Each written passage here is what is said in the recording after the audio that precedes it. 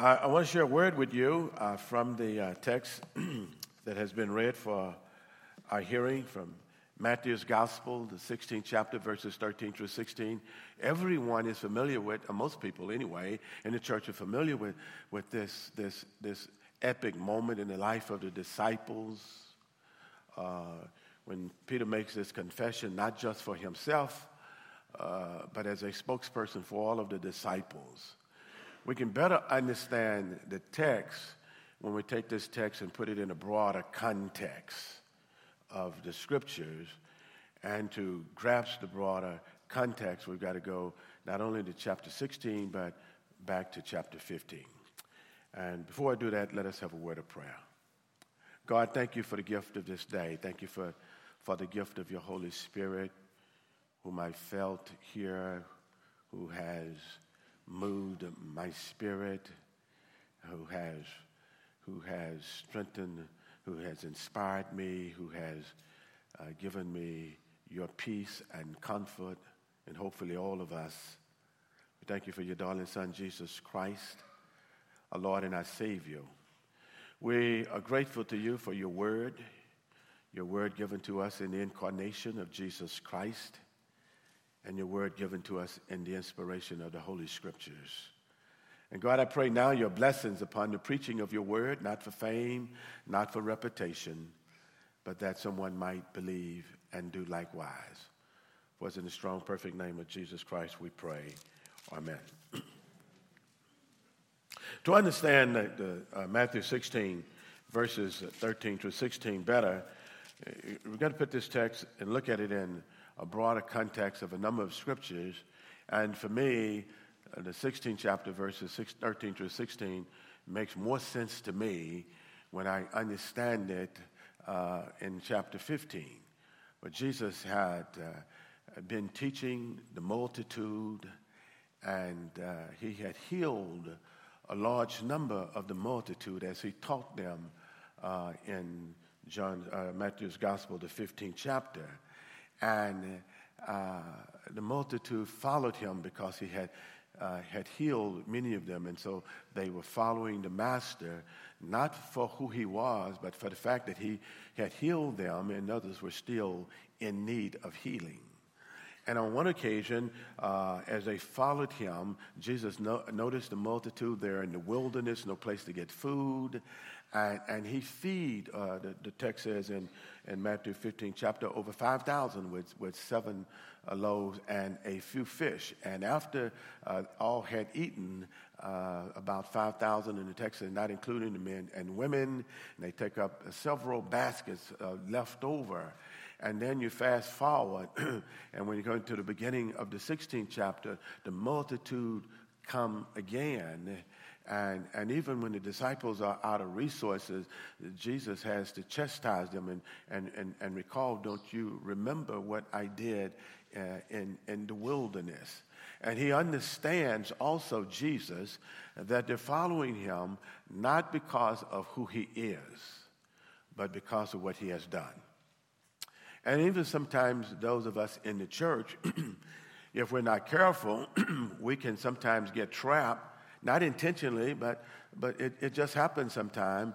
Sometimes we can get lured into looking at God and having a relationship with God, not because of the relationship, but because of what God has done. God is good to us. God is good to us all the time, but he's more than what he can give us. He's a person who wants to be the center of our life, where we have an intimate relationship with him. And so Jesus, understanding that, then says to a disciple, as I paraphrase, what are they saying about me? I mean, what do they think? You know, they've seen the healing, they've gotten food. Tell me what they're saying. Who do they say I am? And they respond to some say, Elijah, Jeremiah, John the Baptist, or one of the other prophets. Now, this had to be disappointing to the Lord. This is divinity this is divinity embodied in flesh, who has used the miracle so that they might get a glimpse that this is divinity. Hello, somebody. And yet they have been with him and walked with him, and he has breathed on them, and they still don't know who he is. I'd be bent out of shape. And so then he looked at the disciples and said, now, who do you say I am? Because he had also chastised them for their little faith. And Peter, standing up for the 12, said, thou art the Christ, the Son of the living God. And Jesus said, flesh and blood didn't give you this, but this has come from an intimate relationship with God.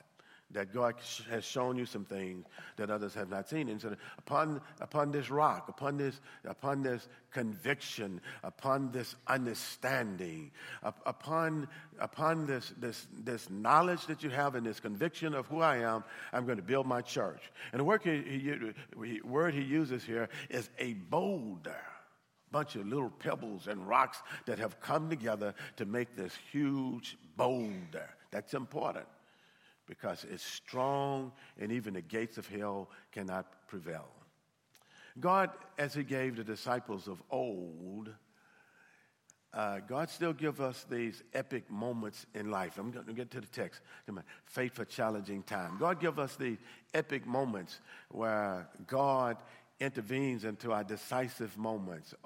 We have these epic decisions, epic moments that tower and triumph over all other moments, and that we see God in a new light. Are you all still with me? I'm taking my time.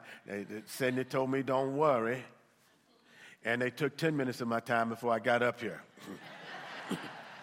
God gives us these moments in life. I like to think of them as epic moments. They're moments, they're decisions, they're times of life that we have these experiences with God that towers over all other moments. They're transforming, and they change us, and they change our trajectory in our journey with God when we have these great moments with God. They can make our faith unshakable, and they can change our walk and our trajectory with God.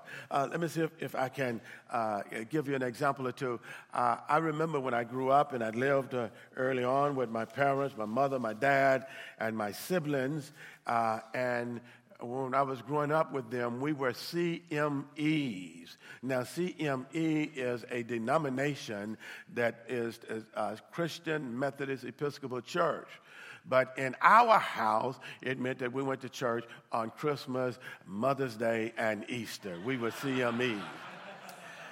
And because my grandmother lived by herself, in the 5th grade and 4th grade, I had invited Christ into my life to be my personal Lord and Savior, even though I've been in church all of my life. And in the 5th grade, I went to live with my grandmother.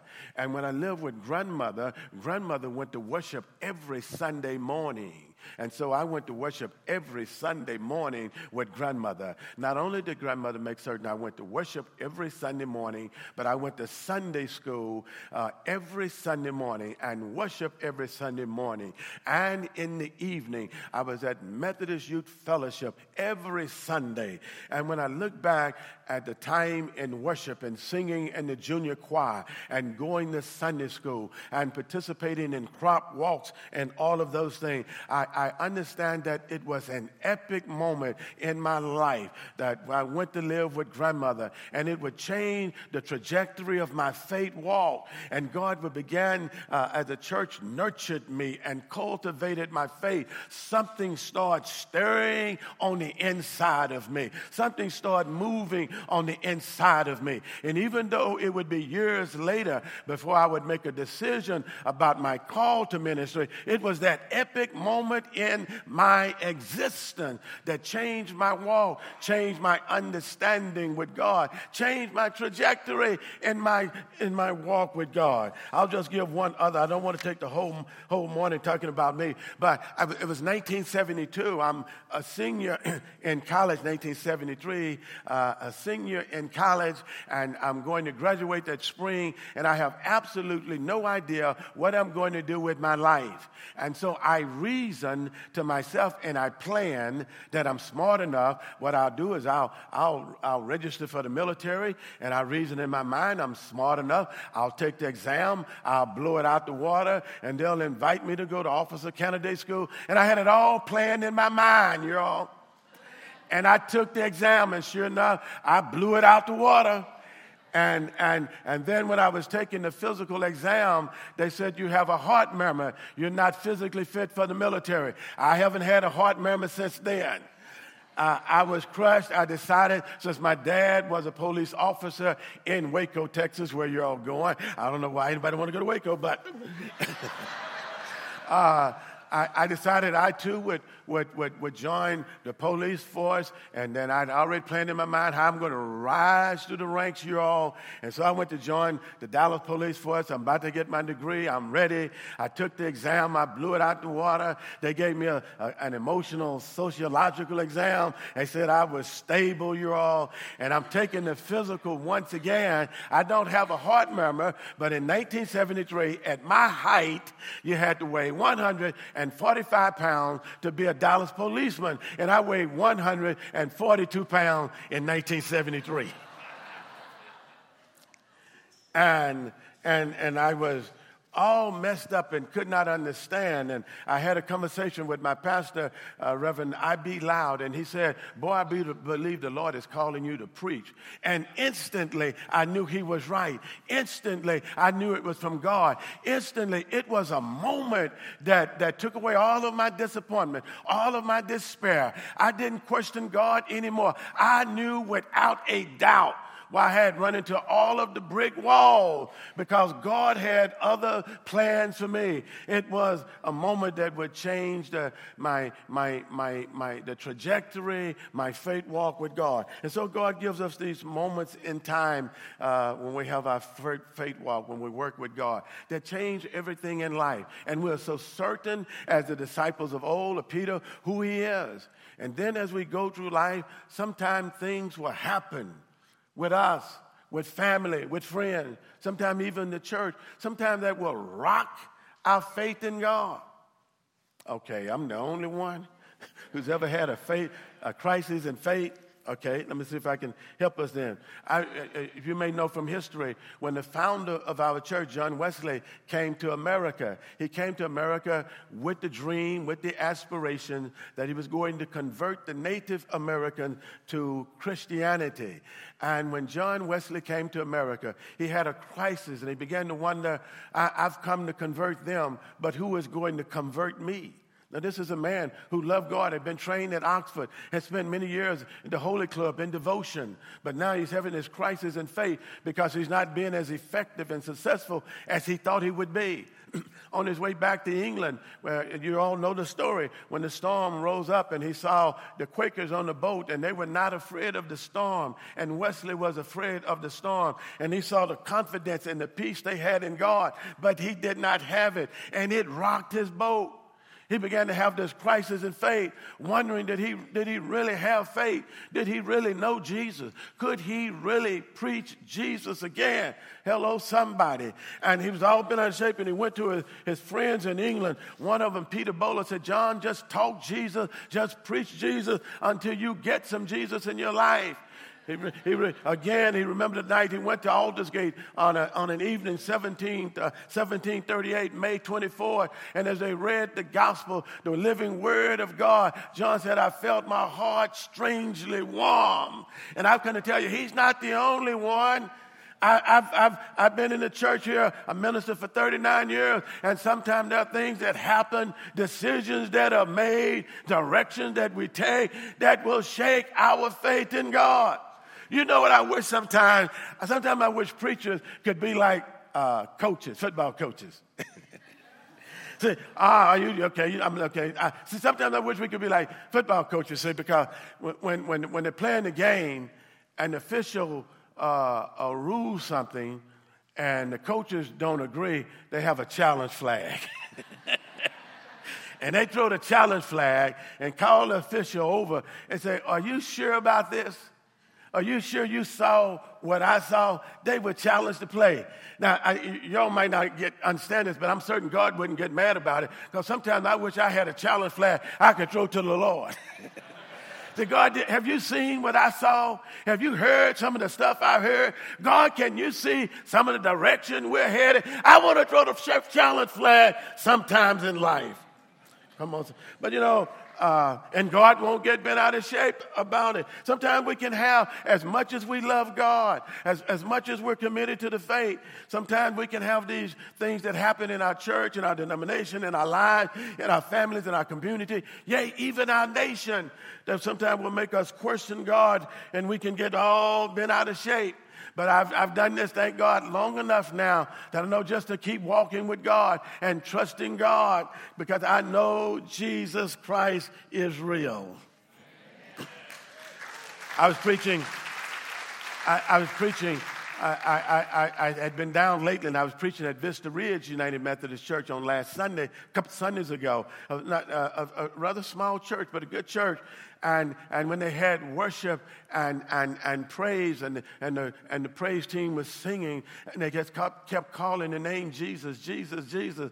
And they said, Jesus break the darkness, Jesus break the storm, Jesus breaks the pain, Jesus breaks the hurt. And they kept going, Jesus, Jesus. And the more they talked about Jesus, the more I began to get filled inside. And you know, as you take of him, the Spirit of God began to bubble up inside of me, just bubbling up, bubbling up, bubbling up, as they talked nothing about Jesus, Jesus, Jesus. I wish we had more of it in the church.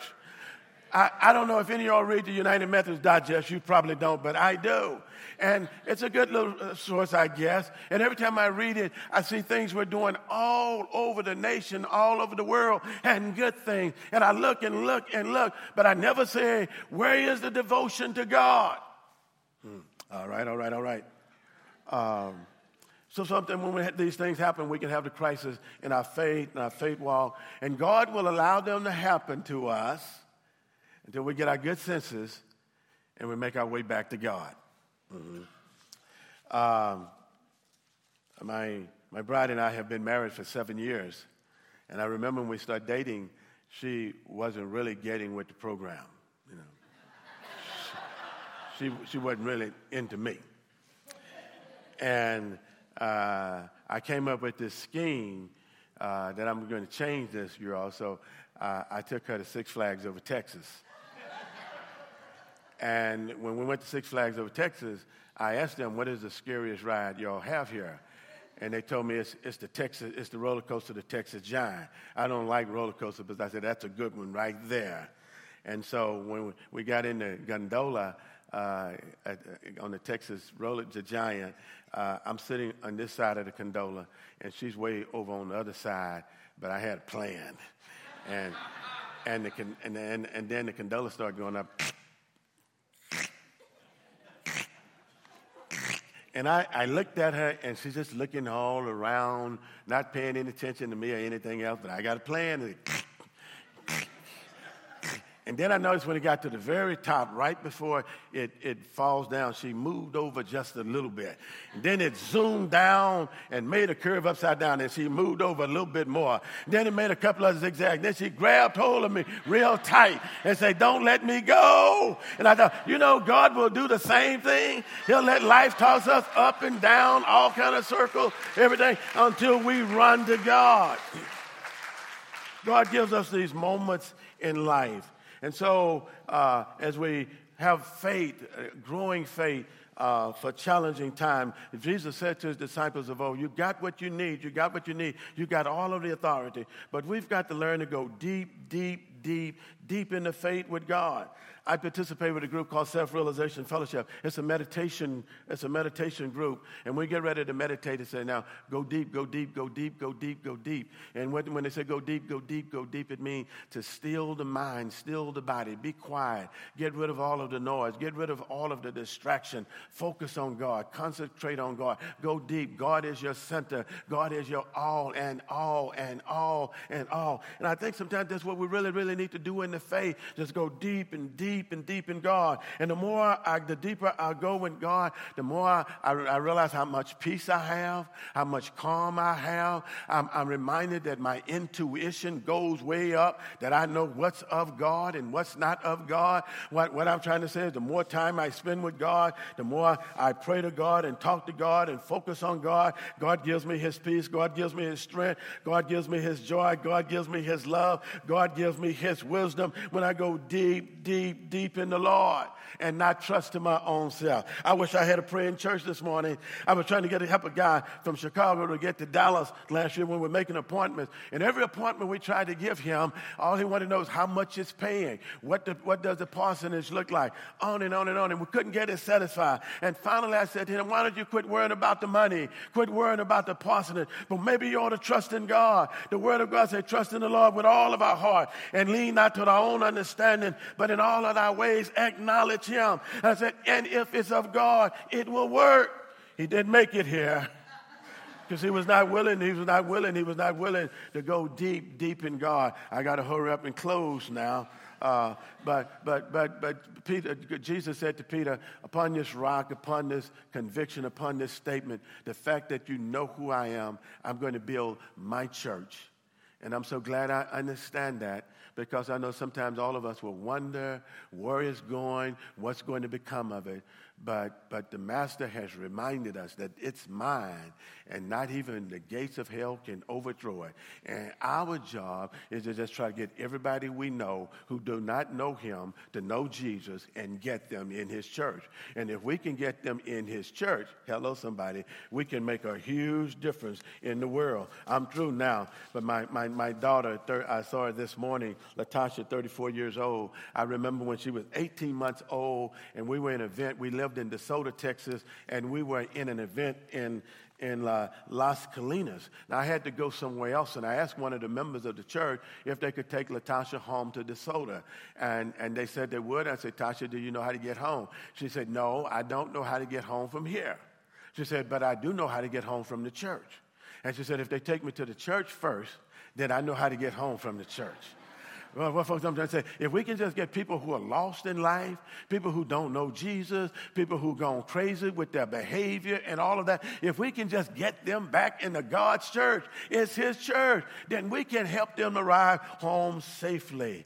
Jesus has given us a faith. These are challenging times, but God has given us a faith, and our faith in him will sustain us, and our faith in him will never let us down. Amen.